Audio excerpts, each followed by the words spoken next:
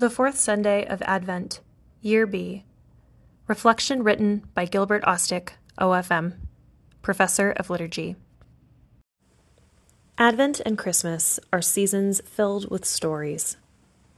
They tell the story in many forms: Baroque Christmas concertos, religious hymns and popular Christmas carols, literary masterpieces like Dickens' A Christmas Carol and O. Henry's The Gift of the Magi, medieval plays and modern opera, Renaissance paintings of the Annunciation, Madonna and Child, and the Adoration of the Magi, simple children's stories, songs and rituals, The Little Drummer Boy, and especially the Christmas cribs.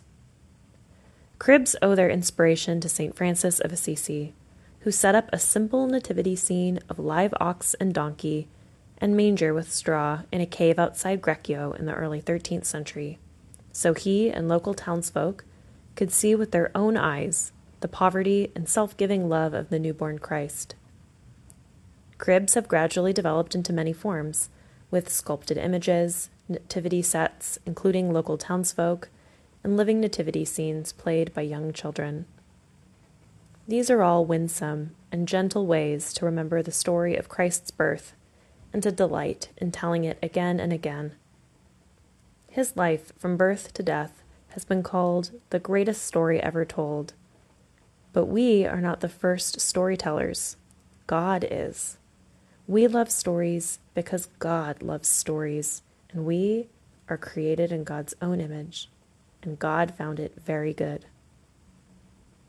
The story God tells is a much larger story, an epic as grand as the universe itself, yet as tiny and delicate as the smallest subatomic particle.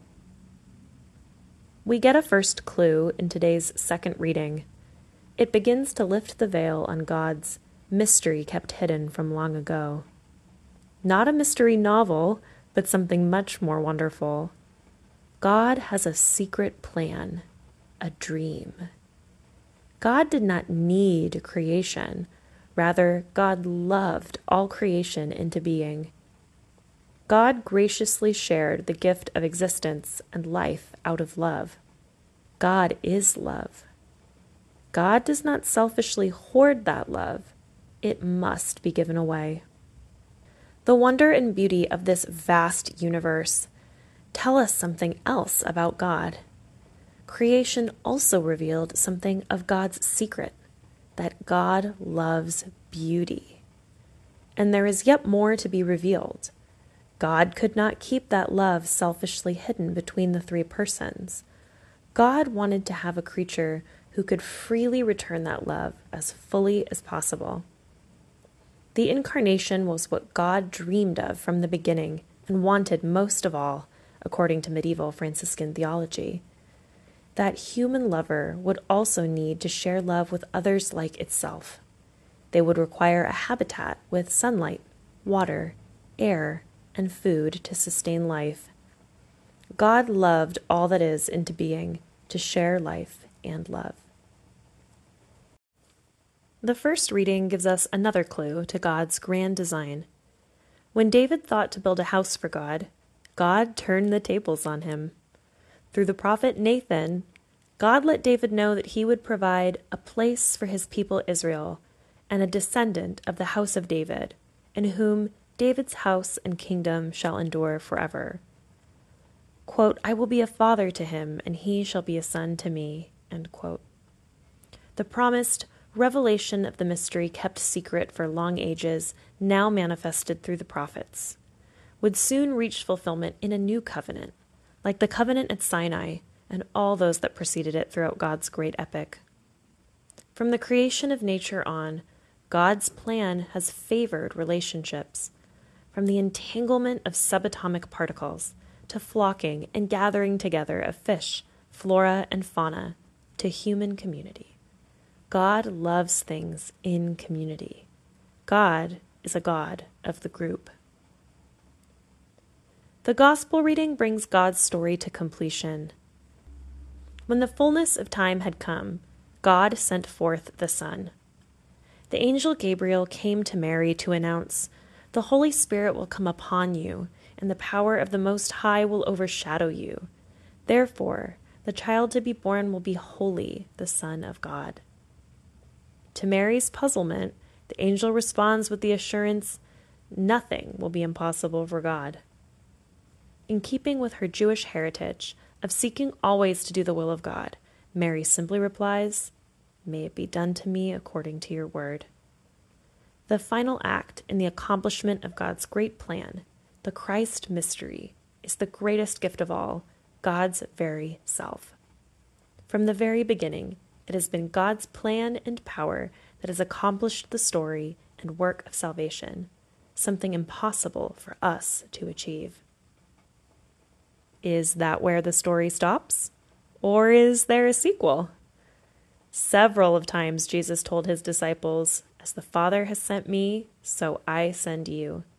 He charged us to carry on his work of spreading the news of God's love, forgiveness, peace, and compassion. We first received that charge when we were baptized into Christ, into his own mission as prophet, priest, and king. We again accept that charge at every celebration of the Eucharist, the repeatable part of the 3 sacraments of initiation. We are sent forth from the celebration again and again to be silent witnesses and co-workers with Christ in the work of salvation. That is the noble calling and supreme life task of every disciple. Why not join Mary's fiat today, and especially tomorrow when we're sent forth from Mass into mission? Just as the incarnate Word is the face of God's love and compassion to us, so are we the face of Christ to our world. How else can people see him now? You're listening to Weekly Scripture Reflections from Catholic Theological Union. CTU is a graduate school of theology and ministry located in the beautiful Hyde Park neighborhood on the south side of Chicago. Every week, CTU's world-renowned faculty and staff lend their wisdom to provide over 2,000 readers with thoughtful, timely, and creative reflections on the coming Sunday's readings. This faithful context for our sacred scripture is grounded in our Catholic tradition with an eye towards ecumenical and interreligious dialogue, and is always conscious of the unique signs of our times.